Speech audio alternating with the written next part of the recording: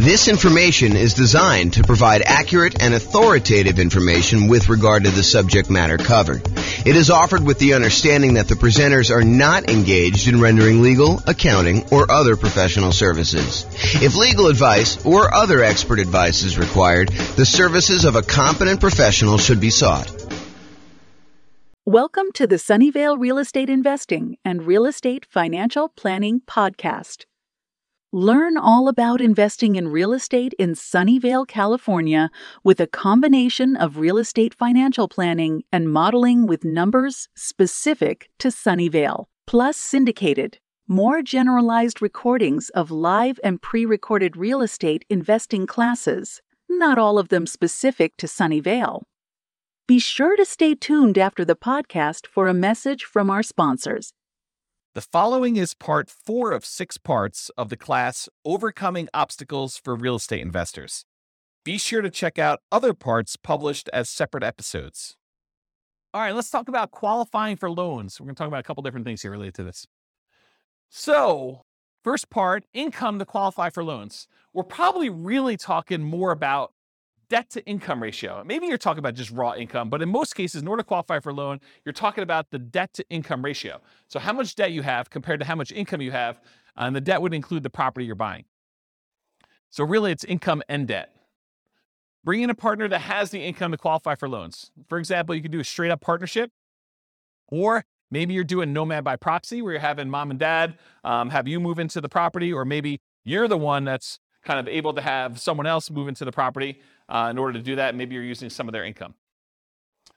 Creative financing. So all the different creative financing strategies that don't require you to qualify, things like buying properties subject to, or buying properties on a lease option, or getting owner financing. A lot of these do not, just like by law, like it's not by law, but by like the way that the company does business, like the banks, they're not going to require a debt to income kind of qualification thing. You're dealing with an individual seller and it's all negotiation. Some will, but a lot of them will not. So all the ones that do not require income qualification, like those. You can improve or change your job. So you can do that in order to help qualify for loans. You can use a side hustle in order to increase your income. It's usually going to take a little while for the side hustle to count. Do you remember, Austin, how long it takes for a side hustle to count whether you can qualify for a loan? Is it like a couple of paychecks, or is it a full year? Does it have to show up on your tax return? Yeah, I want to say it has to show up on your tax return, right? Talk to a lender. They'll tell you. House hacking your roommates, even if you're currently renting. So we talked about this earlier, I think in another section, but the idea that you could be renting yourself and get roommates, and that income can help you qualify for when you finally do go buy a property yourself. It's not instant. You can't do this. You can't get roommates for 2 weeks and then use that income.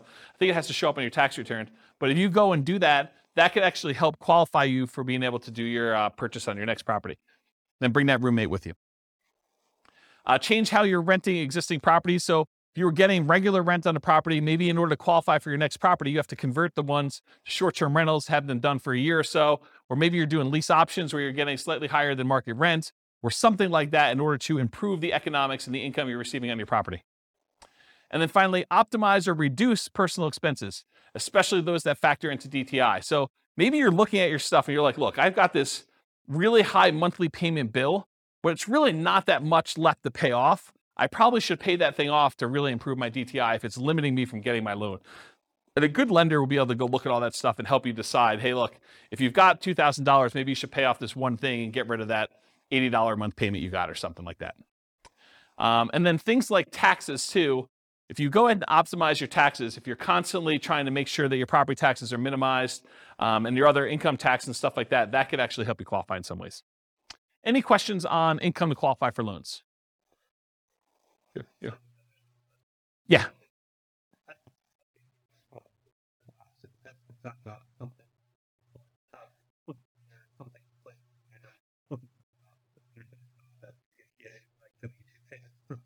Oh, so if it's W-2 payments, you can count right away? Okay, but doing something like flipping cars or something like that where you don't have W-2, then that needs to show up on tax returns. And a roommate would need to show up on tax returns, right? That's my understanding. Yeah. Go check with your lender just to make sure. What's up? Yeah, I think that sounds right to me, although it could be loan specific for all I know. So.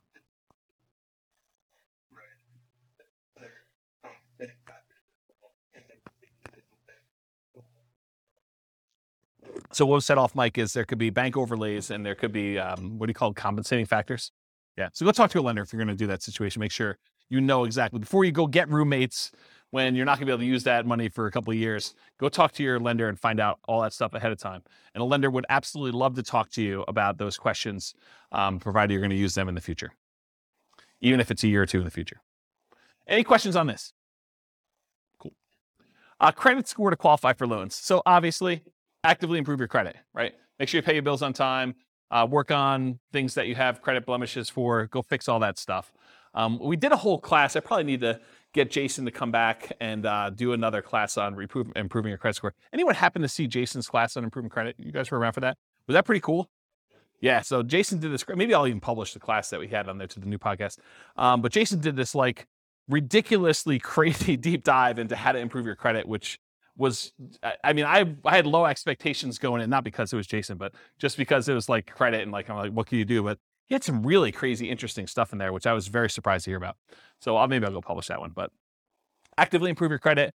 Bring in a partner that has credit to qualify for loans. So if you don't have the credit score, bring in a partner, or maybe you do Nomad by proxy where mom or dad or grandma and grandpa actually help you buy the property. You move in, you live there for the year. They only have to put 5% down, or maybe you only have to put 5% down, and you overcome the credit score issue by doing that. Creative financing and other real estate strategies that do not require income qualification, in other words, credit score. So if you're doing wholesaling or wholetailing, or you're doing real estate brokerage, all those I kind of put in the same bucket. They're kind of like making immediate income by helping people find a property to buy. It's kind of the way I describe it. And depending on whether you're flipping your own personal property as a contract, wholesaling or wholetailing, or whether you have a real estate license and you're being paid a brokerage fee to represent one side of the party or act as a transaction broker and get paid a commission to do that. Those are the kind of two different variations of that. Partnership flips and regular flips. So partnership flip is where you have the seller of the property remain as an owner of the property. They leave their loan in place and you kind of coordinate the repairs, and then you guys sell it together and you agree to split the profit on that in some equitable way, whatever you guys negotiate. And then regular flips is where you acquire the property, you do all the work that needs to be done, you resell the property. Sometimes you could do those with hard money loans where it's not required. If you're doing the partnership flip, there's no loan to get. So it's really the seller keeps the same thing, so you don't need a credit score at all. And when you're doing regular flips, it could be a hard money loan or something like that. Or you can pay cash. Already mentioned partnerships. We'll talk about that. Lease option family. So you agree to lease a property with the option to buy it. A lot of times those do not require a credit score in order to do those. Owner financing. And by lease option family, I mean lease option, lease purchase, rent to own, all those things in there, that kind of family thing. Any owner financing, seller may or may not require you to have a credit score, may not have a minimum credit score, may not require a credit score at all in order to do the loans for those. Buying properties subject to or on wrap financing. Those may not require a credit score at all. And then doing the option and option auction strategy, where you just get an option to buy the property, and then you do a 5-day bid sale in order to sell the property in 5 days with the option auction. Any questions on credit score? Oh. Yep. It would change theirs. Yeah, because it would show up on theirs. And depending on how you structure it, it may actually impact yours. Depends on how you structure the entity and what's happening. If you make an LLC and you go to a portfolio lender, it may not impact that at all. If you're not on the loan, the one signing for it. So, all right, any questions on this? Sweetness. Loan spots. So I'm not sure if you guys know this, but the number of spots has changed throughout the years from my understanding. But right now, I'm pretty sure you can have 10 loans on your credit report before you can no longer get conventional investor loans. You can still get owner-occupant loans. You can still buy a 5% down property with loan spot 11 or loan spot 12 or loan spot 13 as long as you can qualify. But for doing additional investor loans, they're not usually allowing you to do more than 10 loans. They won't allow you to do loan 11 or greater as an investor once you already have 10. So that's the way to describe it. And go talk to a lender if you want more details on that. So once you get to the point where you've used up all your loan spots, this becomes a challenge. It becomes a challenge for a lot of folks.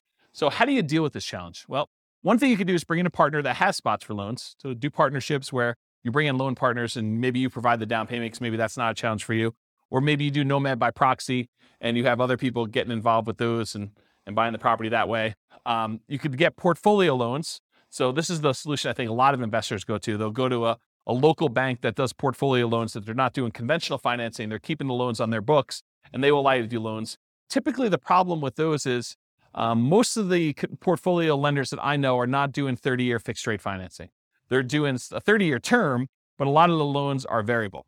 And it could be, they're fixed for 5 years and then they become variable. But the challenge is that they're not 30-year fixed rate financing loans. The local company that I know that does a lot of portfolio loans, they do have a 15-year fixed rate financing loan. So you can get 15 years with fixed rate, but then the cash flow on a 15-year fixed rate financing loan usually is much worse because your shortened amortization period really impacts your cash flow on that. So just something to consider if you're doing those portfolio loans. That's why the 10 loan spots for these loans is so important to be able to get 30-year fixed rate financing. It's kind of an important thing. Get creative financing. So you can do all the stuff we talked about in the creative financing class, subject to lease option, lease purchase, owner financing, all those that don't require any type of income loan qualification and don't use loan spots. You could change the strategy to one that does not require loans at all. For example, buy with a lease option. You're not getting a loan. You're leasing the property, and then you have an option to buy it. Or buy free clear properties. Save up all the money you have in order to buy the property free and clear. Or do subleases. You lease a property, and you have the ability to sublease it. You can also pay off existing properties that you own to free up loan spots. So work toward paying off the property, maybe your lowest balance loan, so that it frees up a loan spot, and then you could use another 30-year financing spot to do that, then pay off another one, then acquire the next property. So you can sort of use this it's almost like the debt snowball, except I guess it is a debt snowball because it is debt, it's mortgage debt. So you're using all the properties and maybe extra income in order to pay off one loan, get it down, become free and clear. Then you only have 9 loans, and then you go buy your 10th property, and you kind of keep repeating this until you get the ones you need. Alternate loan spots with...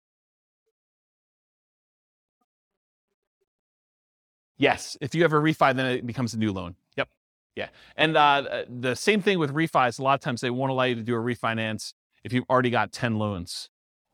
So it becomes really tricky though, because let's say you go get 11 loans. My understanding, it becomes hard to even do like a rate and term refi on the ones that you had beforehand. So it becomes almost this really weird puzzle that you need to move stuff around, and it gets much harder when you do that. A lot of folks think, the hard part is acquiring the first deal or second deal or third deal. Well, you just change your challenges. I mean, once you get to the point where you have 10 properties, now it becomes a whole new set of challenges you need to work through. It's not that it's easier, just different problems you're trying to solve and work through. If that makes sense. So alternate loan spots with your spouse. So let's say you and your spouse are buying properties. They can get 10 loans on their Social Security number. You can get 10 loans on your Social Security number. You can get 20 combined. So if you're going to buy properties, but you're both going on the loans, or you're both going on title and end on the loans, then that becomes potentially problematic. You limit it. The tricky part is some lenders will give you pushback if you're doing joint taxes. If you're both on the tax return, some lenders will give you pushback saying, it's really on the same tax return. It's really both you guys. So we're all going to count those for them as well, for her or him, depending on what it is, for that sort of situation. So you may need to file separate tax returns, and then you have some tax issues as to whether or not you're taking, the joint married things, all that other stuff. So I'm not a tax guy.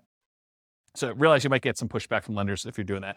But if you're thinking to yourself, look, I'm really trying to do this 20 loan strategy, and my spouse and I are going to alternate, think about this ahead of time. Go talk to a good tax advisor, go talk to a good lender, and make sure that your plan is sound. And then maybe you do separate your tax returns a couple of years ahead of time before you get close to that number to make sure that you can do what you need to do. Any questions on loan spots? This concludes part 4 of 6 of Overcoming Obstacles for Real Estate Investors.